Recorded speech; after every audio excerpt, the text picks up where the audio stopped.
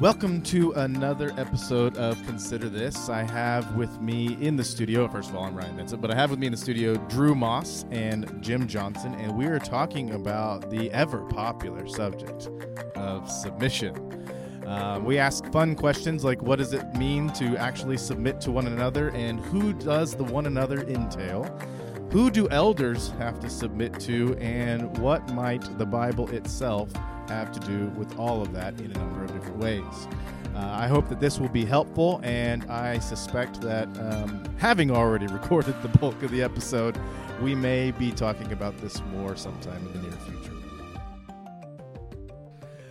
Okay, so this is an idea, the idea of submission, but in the context... Are you going to give us some thought-provoking question? Oh, I hadn't thought about that. No. Go ahead. Sorry, didn't mean to interrupt.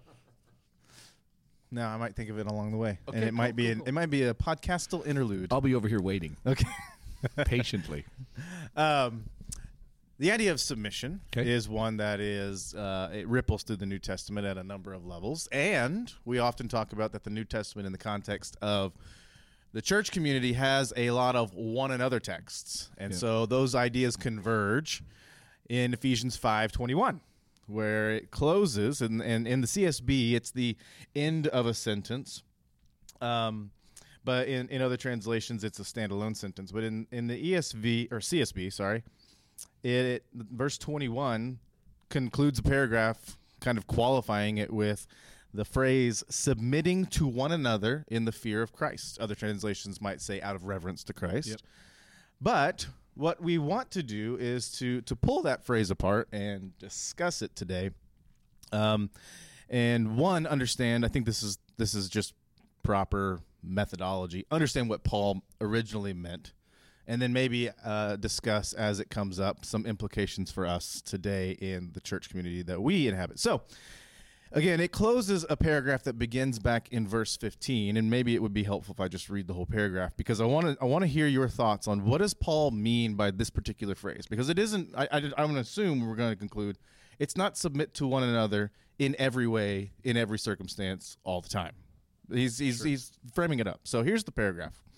I'm just going to hold this out. I might challenge what you just said, but I want to hold that. I want to kind of hold that idea. So. He says, beginning in verse 15, pay careful attention then to how you walk, not as unwise people, but as wise, making the most of the time, because the days are evil. So don't be foolish, but understand what the Lord's will is. And don't get drunk with wine, which leads to reckless living, but be filled by the Spirit, speaking to one another in psalms, hymns, and spiritual songs, singing and making music with your heart to the Lord, giving thanks always for everything to God the Father in the name of our Lord Jesus Christ, submitting to one another in the fear of Christ. So what is Paul asking them to do when he's calling them to submit to one another in the fear of Christ? Well, it's an interesting little section there, because this comes at the tail end of kind of midway through 5, actually all the way back in 4. He kind of starts, he spends the first 3 chapters talking about the gospel and what Jesus has done in creating a new kind of people in his church. And then at 4, he kind of turns a corner and says, now let's start to talk about what this looks like for us to live this life as a church. Mm-hmm. And in 4, it definitely is a kind of communal, hey, here's how the church works. And he talks about the different parts of the body doing these things. And then in chapter 5, in midway through 5 there, he starts to contrast. It's midway through 4.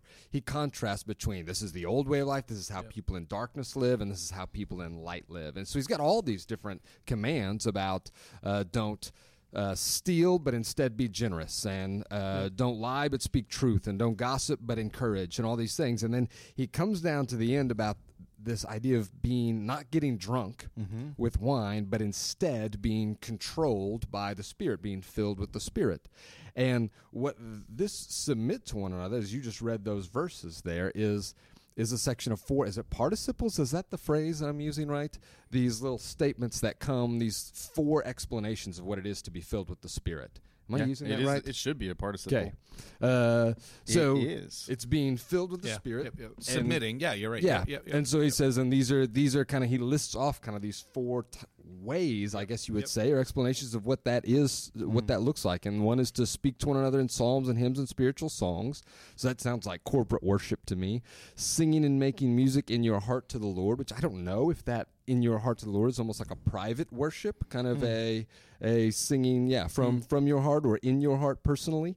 And then giving thanks always for everything to God, which all of those three sound the same to me. They're in a similar vein, which is it's all devotional worship and praise and thanks. And then the last one, this one seems almost out of place, but the last form of being filled with the Holy Spirit is submitting to one another out of fear of Christ, which is really interesting. So the submitting to one another is not just kind of a random command, but it's actually an explanation of the true command, which is be filled with the Spirit. And this is what that looks like to do that. Something that I don't think I ever, when I go, man, we need to be more filled with the Spirit, I don't know if I ever think we need to submit to one another more. That's not usually what we think of when we think of being filled with the Spirit, but this is, Paul says, this is how this is done, part of how it's done, you know? Yeah. No, I really like how you've kind of described that what he's looking at or what he's trying to explain to them are a number of ways in which it happens. And I do think that a big part of a lot of what is happening in the second half of the book, which moves from the listing of what Christ has done to the how we respond to what Christ has done. And I think that 4, at the very beginning of chapter 4, is a key part to this. So as a prisoner for the Lord, I urge you to walk worthy of the calling that you have received, with all humility and gentleness and patience, bearing with one another in love, making every effort to keep the bond of peace, or the unity that actually exists. So that's kind of one of the governing ideas that's going to kind of be moving through the rest of chapter 4, and I think hanging over 5. Yeah. So so I'll just get into it. When you said that, I've really been thinking about a lot of the times in which, when it comes to relationships between husband and wives, we say, should a wife always submit to her husband? And I really think, and push back on this one, okay, because I don't know if I've shared this with you guys.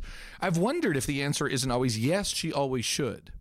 But submission doesn't always mean blindly going along. Yeah. Because it really is a positional thing. Like literally the word means to be arranged under.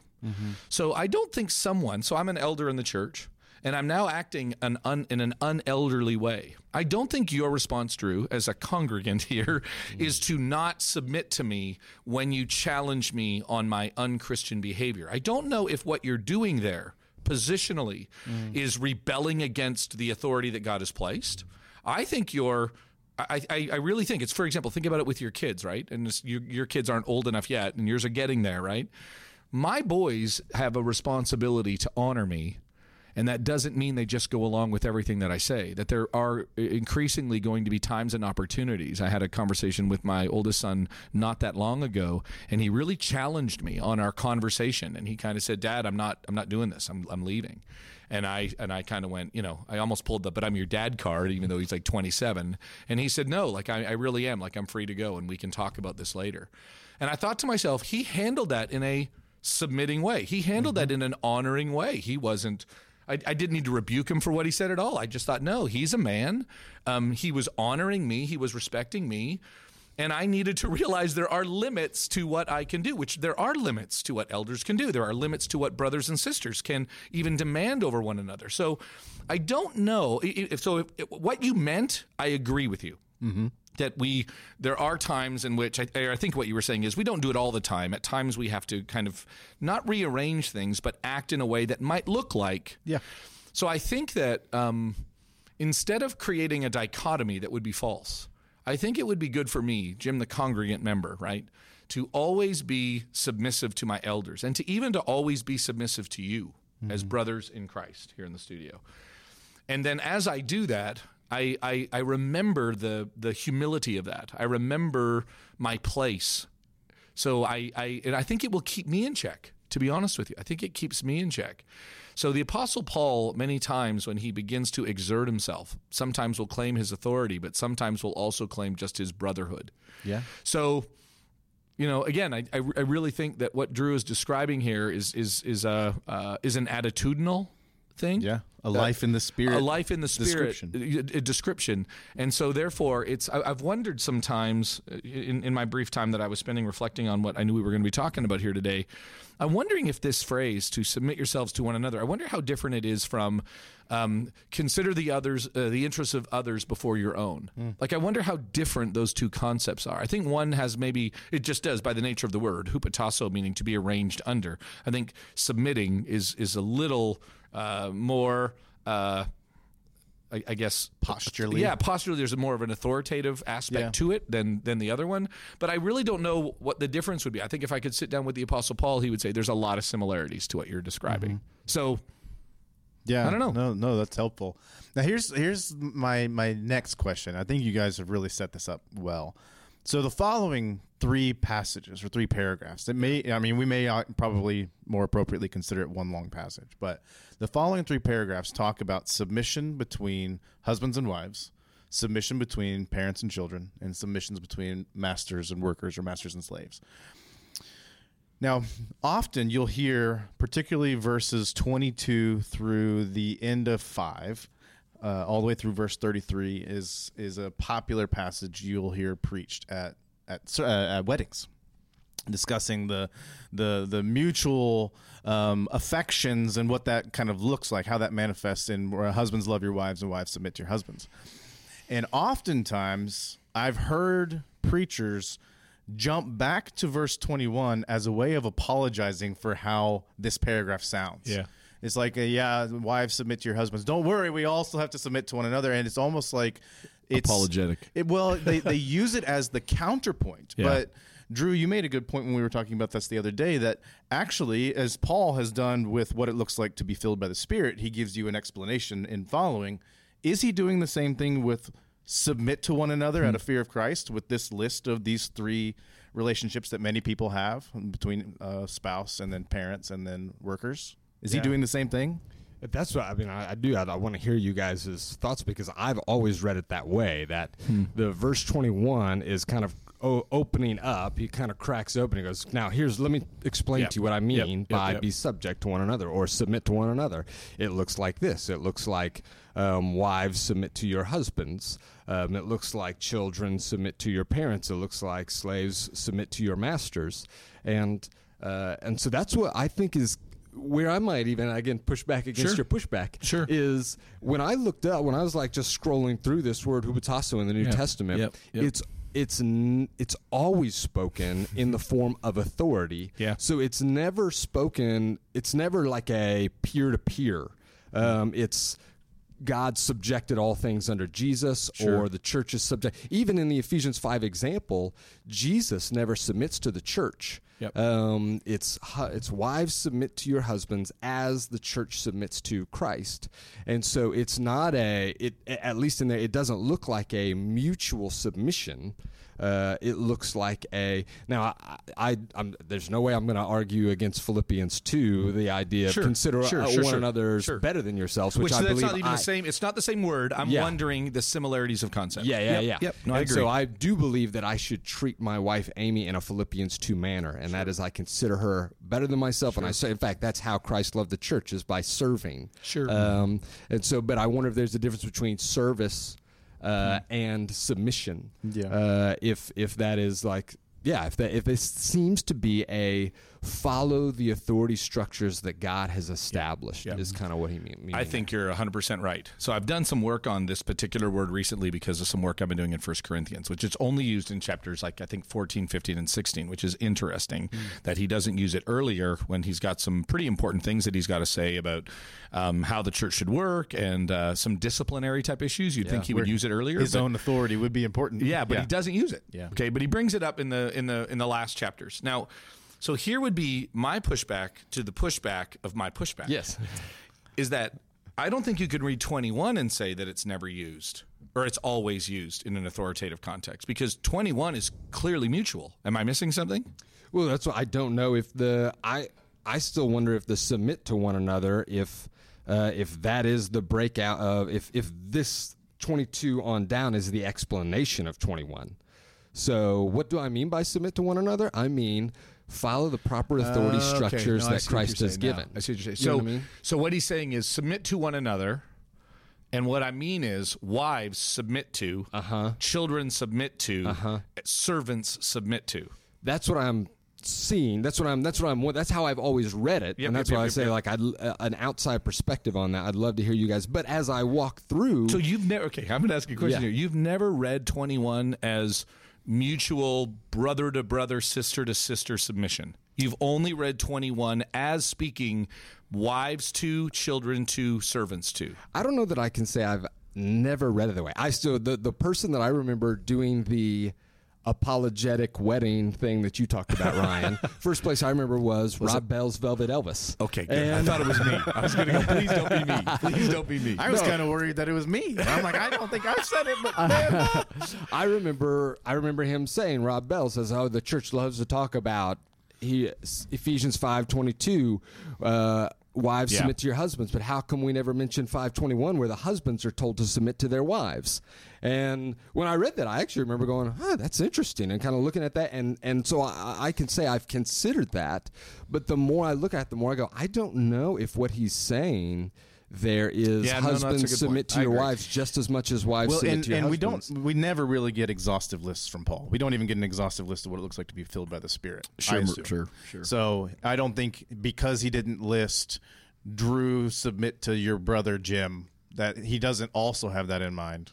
If this is an explanatory list, what he neglects doesn't negate. Yeah. No, I don't know what to do with that. I'm going to have to think. I mean, I'm not going to be able to come to a conclusion in the time this podcast is over. So I think that's a great point, Drew. He could be doing that. And here's, I think it does, and it doesn't undo Philippians 2. Yes, it doesn't undo Philippians 2, which is that we all treat one another as more important than ourselves. There's no way around that. That's what Christ did for us. And if Christ did that for us, how can I not do that for anybody else? But I do think, even what you said helps me a little bit because, you said submission doesn't mean blind obedience. It has to do much more with an attitude and an understanding of kind of my place. And that's you even referenced like your conversation with Matthew, like it doesn't mean he I wasn't going to obeys use his name. I was just going to say my oldest son. Gotcha, sorry. Mateo is his name now. Exactly. Now that he's in Mexico. And he, you talk about, it was almost like, even though he's not blindly obeying you, there was a little bit of a recognition of, hey, this is my father. And there is a structure here that Christ has put in place, and I want to honor him even as I disagree with him, which is okay for me to do. But I want to honor the structure that God has put in place. And that's where I would go back to your question and say, there really is a sense in which, if by submit you mean disagree with and not go along with, then I think we don't always submit, so to speak. I think there are times, obviously, where when someone is acting not in accordance with the authority that has been given to them, and I think that's how we come out from under the submitting obligation, particularly even in the 3 examples that we have in Ephesians 5. I don't believe it is appropriate for a son to submit to his father or to his mother in a way that dishonors what Christ has asked for.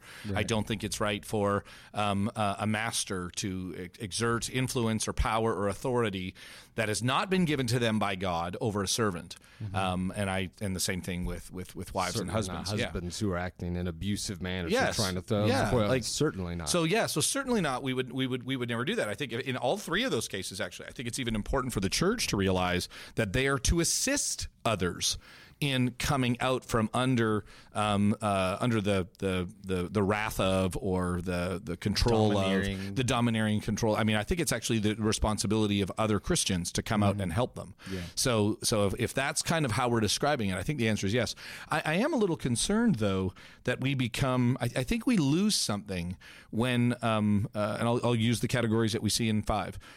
When a wife feels like I don't have to submit anymore. I think something is lost in the attitude of it. Or even my concern about even losing a mutualness in 21 is, so then as an elder, there's nobody I submit to. You're at the top of the food chain. Like there's nobody I submit to. So that was one of my quick, I don't know if I've ever had that thought before, but that's one of my quick thoughts. There's no submission that I have in the congregation as an elder. And I'm curious to know what Paul would say about that. He might even say, hey, you're right. You know what? No, that word, and Paul would, I think, do this. That word doesn't apply in these instances. So let me go to Philippians 2, and I want to use this word here, which talks about, even love one another. He might even say, that's why I only gave you 3 examples. Yeah, because these are the ones I'm talking about. Yeah, because it's most obvious. So I think that's the part that I get concerned about. Yeah. And I don't know about you guys, so let's stay in the wife category. It has really helped me love my wife, to consider her to be my sister in Christ. Mm-hmm. It has really helped me. Or better yet, actually, the better terminology is not my sister, but God's daughter. Mark Driscoll did a sermon. I don't know if I'm allowed to use his name anymore, but I'm going to tell you, there was one thing he said to me that deeply impacted me, is that I need to view my wife as God's daughter and not just my wife. Mm-hmm. So it's truly, and in that sense, it's been helpful for me to realize whether I want to think about the love of her or the stewardship of her or whatever, the paradigms of who we are. We're teaching a series on Wednesday night at WNS on identity, and I think it's good to realize that the Bible gives us a number of identities that actually exist, and so that's where the concept of submission really gets complicated, because truly I might be an elder of you, but as we kind of change the dynamic or the responsibilities or the relationships, what happens when I'm trying to exert my eldership over Amy and you're exercising your husbandry over Amy? Where do these things line up? And I do believe we could figure it out. I do believe the Bible actually gives us even clear, at least I get a sense of where the lines of our relationships and the authority structures, like where they properly overlap, and I think that's where, if we're going to use the word intentionally, any kind of an abuse of power is not just tyrannical. It could even be well-meaned. It could actually even be well-intended.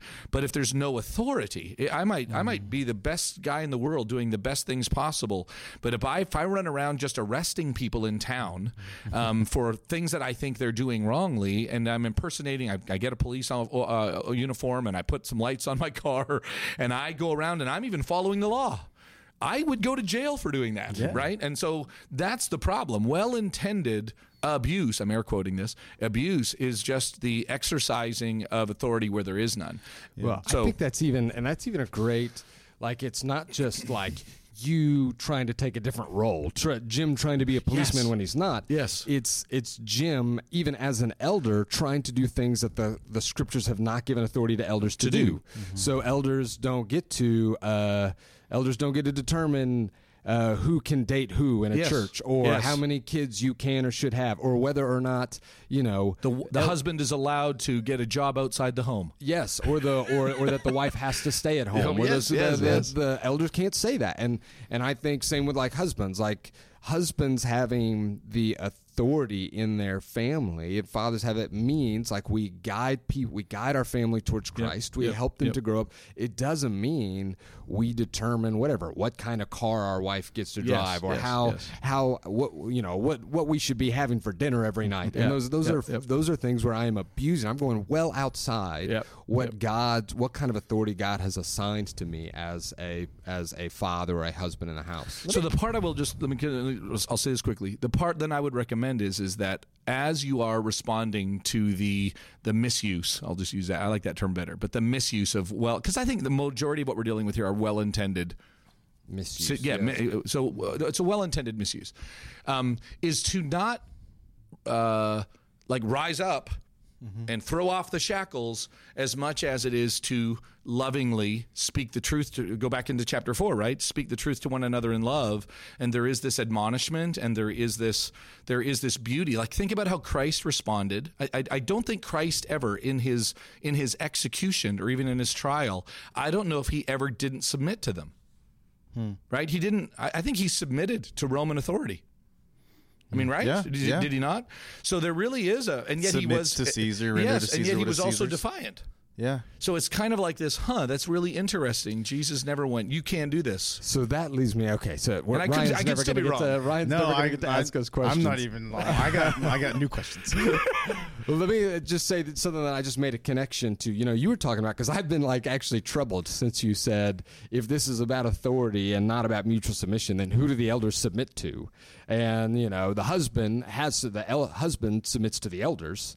You know what I mean? So the husband does have someone to submit to, and the elders, and obviously the answer is the elders submit to Christ. But I think maybe what we'd say is the next thing is the elders submit to the Word of God, to the Word of Christ. Sure. And therefore, I can go to Jim, even though he is my authority as an elder, and I can't go, well, I think I should do this, and I'm not gonna. But what I can do is I can authority. I can say, here, Jim, here's what I'm seeing in the Scriptures. Sure. And hopefully what Jim is doing is if what I'm actually pointing out is true, and if what I'm pointing out is that he does, he's not submitting to me, but he is submitting to the Scriptures. As I hold those. This is also, I think, why it's important to have a plurality of elders, plurality of leadership, so it's not just one person who calls the shots, but hopefully the other elders are coming to Jim and go, Jim, dude, you're off base. Look at what the Word of God says. And but I don't think that's not submitting. Yeah, exactly. When you come to me and you challenge my eldering, right, over you and your family, I wouldn't go, whoa, what are you doing? Challenge. I mean, some guys might, but if you're bringing this, I recognize where I sit, right? And so I get it, and so I'm like going, okay, wow, okay, so I might be your elder. But we're both under the Word of God, and it really becomes a leveling agent. Mm-hmm. Well, this has prompted a new thought that I don't think is going to be wildly popular in the American church. So then it's probably true. But what if, could we say, in some sense, the whole of the Christian life is recognizing the proper authority? Scott McKnight wrote a book years ago called The King Jesus Gospel that we as a staff fell in love with. We probably read it 6-7 years ago. But he describes the fall in the garden as Adam and Eve usurping God's authority. And I remember you last night, Jim, teaching on the irrationality of sin is to recognize God's authority and ignore it and do whatever you want. And I wonder if we could read verse 21 in a kind of leveling way, as you say, Jim, and then read the following 3 paragraphs or sections or pericopes, whatever you want to call them, as also explanations of what that looks like. I mean, how many times have we had to wrestle? Every major denomination has had to wrestle over the question of authority, particularly with the biblical text. And so I wonder if so much of the Christian life is actually a discussion of to whom do you submit?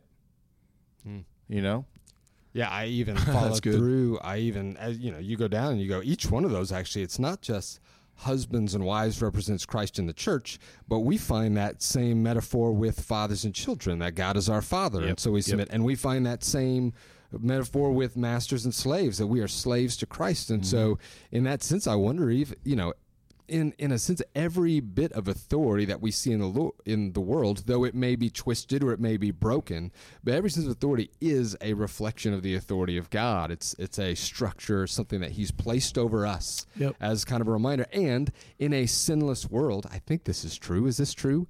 In a sinless world, those authority structures aren't necessary. Would you say government is not necessary in a sinless world? Would you say no?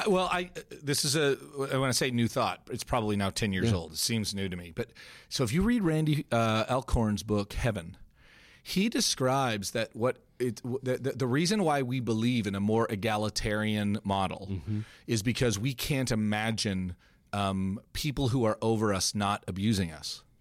And so in his, for example, Jesus talks about in the new kingdom that the apostles will be given people to rule over. So there's a little bit of a rule over. You'll be given cities tribes, to rule over, even in the garden, but pre-fall.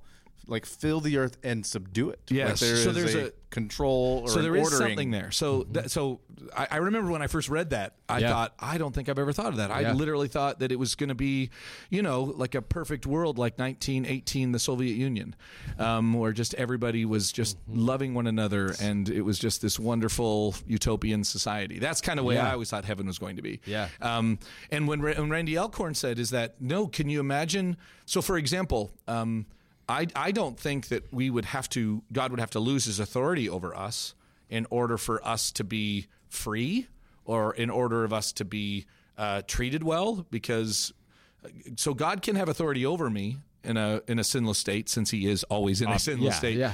And so I don't know if it works that way. I really don't. But so that view really challenged me. And he kind of drew on some of the parables where Jesus is describing, or some of the promises that Jesus describes to the apostles, that they will judge others, that they will rule over others. So I don't know. Very interesting. So little food for thought. What are they doing? Well, he literally says, like, we'll live, or Andy Elkhorn, speaking a little bit of the what they call kind of like hypothetical theology, right? Yeah, where you're kind of going out there. It's sound speculation. Yeah, it is. It's speculative theology. And he basically says that we'll continue to have cities, and the people will continue to make decisions, except instead of doing them in a way where there's self-interest. I've been reading these fascinating articles in the Wall Street Journal about Facebook and how they don't have the same rules for everybody, and how they know things that are going on, and how, surprise, surprise, even a very I think they try to pretend like, hey, we're here to help society, but they found all these memos where no, they're incredibly self-serving, and they care a lot about their brand and about their model. So even the most well-intended of us seem to care about our own interests. Mm-hmm. But imagine if that was gone. Like, have you ever, this is now a really awkward question, have you ever worked with someone who you believe genuinely had your best interest? Maybe not perfectly. Mm-hmm. Like, it wasn't hard to work with them. Like, let's go back to my time at the college. I never resented Mark. I never resented Ken. I never felt like the trustees were... I never thought, I can't wait till I get to heaven and I don't have a boss like Mark. I mean, I never felt that way. I actually felt somehow loved by him and protected by him. So I don't know. I mean, I guess that's the part that I'm saying. I wonder if my desire for an equal world is because I just can't fathom anyone not taking advantage of me. Yeah. But if nobody was, I don't know if I'd have a problem with it. Yeah, I think. So I don't know. That's my I'm my trying thought. to figure out still what. And making I think that's decisions. great. Yeah, I guess making decisions about where to put a road. Okay. No, but I mean, truly, I think Yeah. I really think that what we're going to have in heaven is going to be a life. Yeah. Right. So again, when I say a road, I'm just trying to think of, I don't know it what will it's going to be like. This world renewed. It's going to be renewed. Yeah, so renewed. whatever that looks like, I think there's still going to need to be There decisions won't be any to be mask made. mandate makes decisions sense. to be made. We know that. Yeah, no mask mandates. So in the end, when somebody says, like, and just imagine what it would be like if somebody said, hey, we're going to put a road here. And I just went, okay, I trust you. Yeah. Instead of going, well, no, what about where I want to put the road? It's like, well, no, I trust you. And God has given you the authority and the rights. So for example, this went in a little bit of a different direction. Yep. What was one of the major complaints that God had of Israel was that they refused to acknowledge Moses' responsibility that God had given them over them. And so when you go back, I mean, you read a lot of commentators today, and the commentators love to say this is clearly Moses exerting his power and because they don't believe. Author. Well, yeah, as the author, they literally want to undercut this by going, obviously, we don't believe in God, and we don't believe that He is doing this. So these texts where Miriam and Aaron challenge Moses' leadership, this is their way of clearly when the rest of the Levites challenge them, or the other tribes challenge the Levites. This is clearly their way of exerting their power and their influence, right? So a little bit of a critical race theory interpretation of the Old Testament. And I think that becomes a major problem because the text seems to say that when they're doing that, God takes offense to it because they're rebelling against the authority that He has established, which is what Paul does in Romans 12. To rise up against Rome, Paul argues, is to defy God. God is the one who has instituted these powers. Therefore, we should submit to them. So I'm just wondering if that kind of plays into it. Yeah, that makes sense. Sense. As we put some practical grit to this, I'll back up and even explain the genesis of this particular subject. A couple weeks ago in my Sunday school class, we weren't actually dealing with this particular series of texts. But my opening question to the class is, what do you think about the statement that I frequently say to my kids, to love me is to obey me? And the class was probably 60-40 split. 60% are like, yeah, I guess that makes sense with a kid. And other people are like, well, I think you're violating his autonomous freedoms. And I said, well, here's where I get that. I said, the Bible conflates those two ideas left and right. Love and obedience go hand in glove in the Bible. And I said, as someone who, in my case, I have kids 8 and under,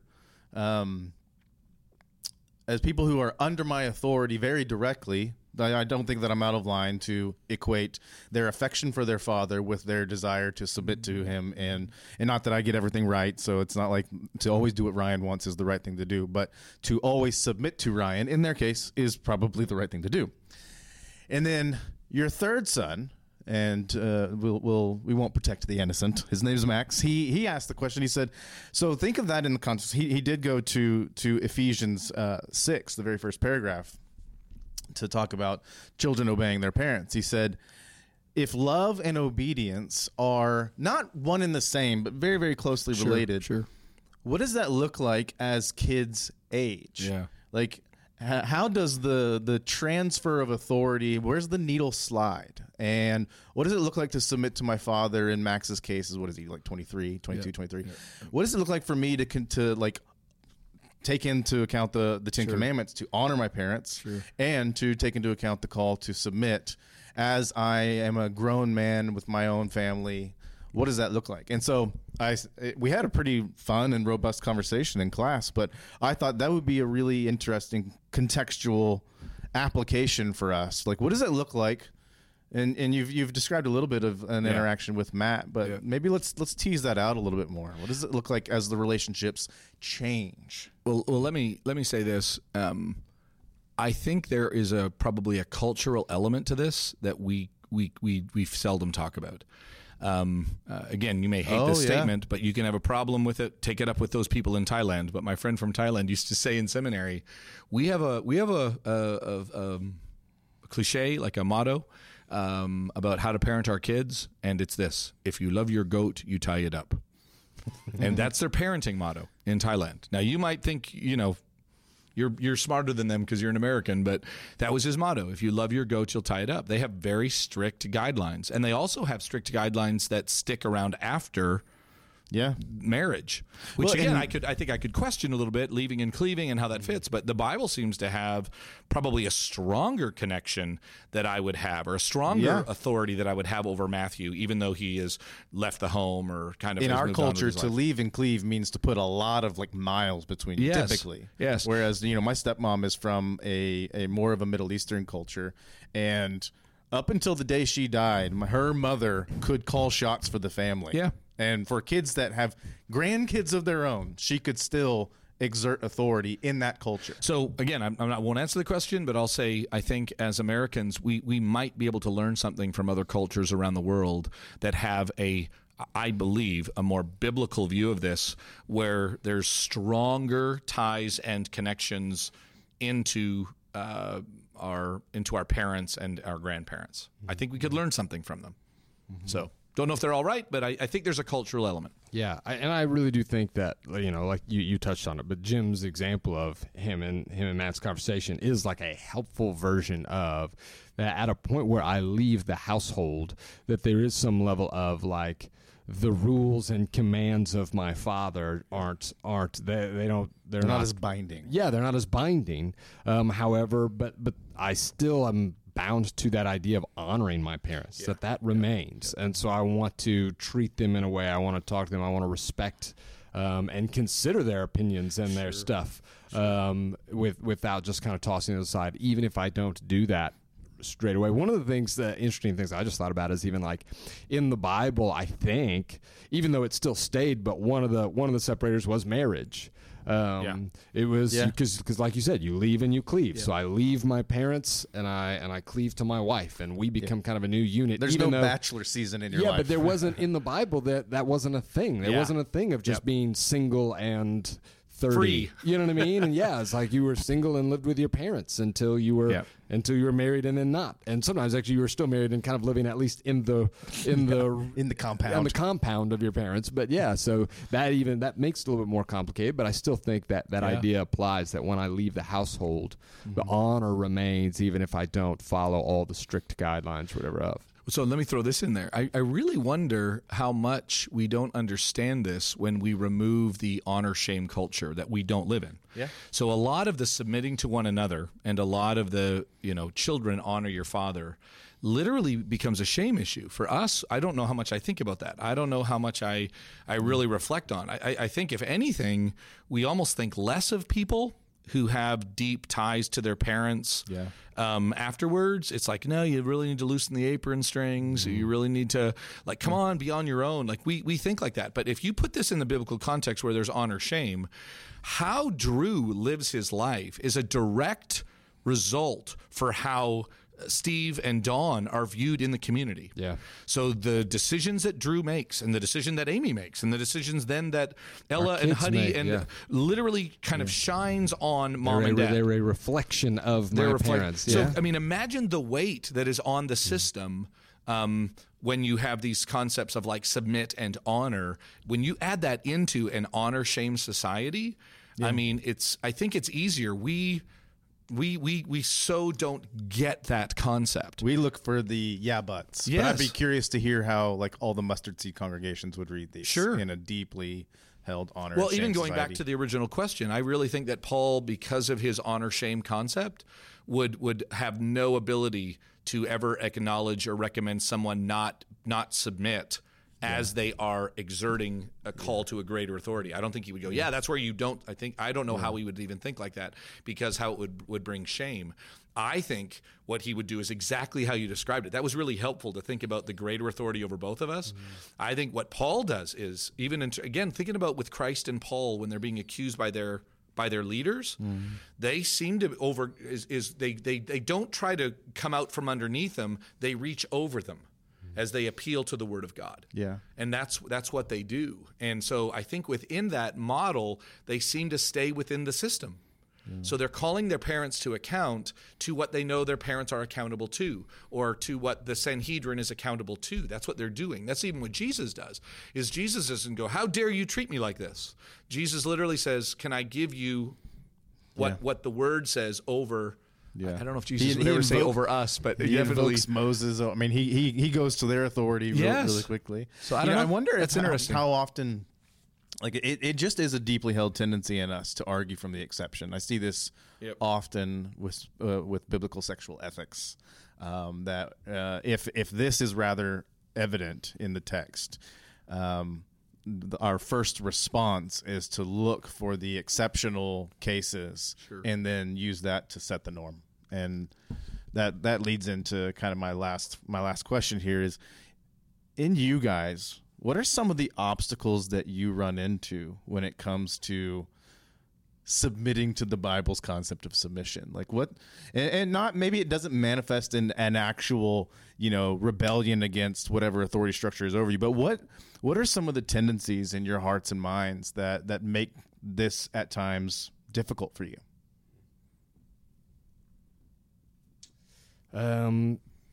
Gosh, it's the easy question is just simple selfishness. You know what I mean? And that's what it seems to be, the just autonomous, the desire for autonomy and to be able to just call my own shots is kind of the most basic thing. But I do think we live in a culture where freedom and self-expression is the highest ideal. Yeah. It's not just a good thing to want to do. It's not just that's a nice luxury to have, but it's almost like a moral. It's almost like a moral goal to aim for. Yeah, it's virtuous to have freedom of self-expression, and so it grinds against. I think that is. I think that is, we're like fish in water in a way that we can't even, that's hard for us to even see or think about how much my own personal freedom to make whatever choices I want to make, how much that just feels like that is the nature of how things ought to be all the time. I don't even second guess it a lot of times. And so I think it's good for me to be aware of that I just am going to naturally, without thinking, want to do what I want to do. And it's so ingrained in my culture and so ingrained in who I am that I think butts up against this a lot for me. Even as I try to recognize that in the culture. And even as I say, I want to submit and I want to be, but I just need to recognize how deeply held that is in me and around me all the time, you know? I think we have to be working towards a specificity of language and a specificity of applying things and a consistency in that specificity. And what I mean by that is, you know, when you say that, I'm thinking about even being the lead pastor at Sunnybrook. I don't know how often I play that card.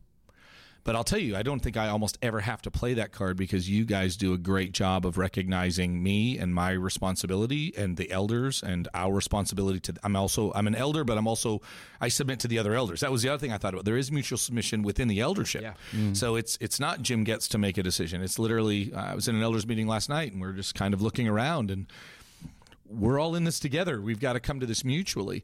And so I would say that I'm sure there are times in which there is selfishness that causes problem. But I think the two of you, so I'll just speak about this table, I think the two of you are very naturally submissive people. And I think people might look at individuals and go, oh, wow, like you're confident or you're whatever. Or you might even be a little selfish. Selfishness, you can be selfish and still be submissive. Mm-hmm. It just means that where you're going to fail is when you are acting out in a selfish way. Mm-hmm. But I think as I look at both of you, and I've known you for a really, really long time, I don't think I've ever thought to myself, and I can't even think of a time in your life when you've been selfish, but I'm sure you have been. I'm just going to trust you on this, Reed. So when that happens, like I don't know if I would ever look at you, and let's say there was a selfish moment. I don't know if I would look at you and go, I can't believe you're not submitting. I think I would just look at you and go, hey, dude, I think you were selfish there. So I would say there's a lot of good that you guys and that a lot of our congregation is. I think our congregation, if you were to ask me, is our congregation mostly submissive or not mm-hmm. submissive to one another and to the elders? I would go, without even blinking, easily, incredibly respectful and submissive. Yeah. Easily. Yeah. And then I go, oh, yeah, but looking culturally, yeah, I know what you're talking about. As Americans, we're fiercely independent and we care about our rights. But when you go, okay, and you start listing names, Natalie Ambrose. Mm-hmm. No, she's phenomenal. She gets this. She's a God-honoring wife and a God-honoring sister. I mean, and if I were to start listing names, and I could go off, but you would go, wow, there's a lot more submission than I realized. So I think we need to be honest that just because we aren't perfect doesn't actually mean we might not be submissive. Mm-hmm. So I would like to draw some distinctions, and when we need to draw distinctions and say, is what we're dealing here, is every sin that we might have against one another is not a lack of submission. Sometimes it's just submitting wrongly. Yeah. If that makes sense. Good. You know, for me, where I can struggle with it, like you said, I think people may even be surprised that I would agree that I am more of a naturally submissive person than the personality communicates. For me, where I maybe I wish it was just something different than what the text says is in the number of situations or relationships where I do have authority, I sometimes get frustrated with the degree of responsibility that comes with. Yeah, exactly. And it's like I kind of, Rachel, could we be equals more? and sometimes you just you can call it cowardice or weakness or whatever, but sometimes it's like I don't want the buck to stop with me on this one. Yep. You know, I don't want to have that conversation with my son. And yet that is what in the position, in the authority structure God has ordained over the entire universe, that is a responsibility that I have. And a lot of people don't want that responsibility. Yeah. And sometimes I struggle with that. Yeah. So, hey, Drew. Yeah. So verse 19. Yeah. Is that one another, wives to husbands and children to parents?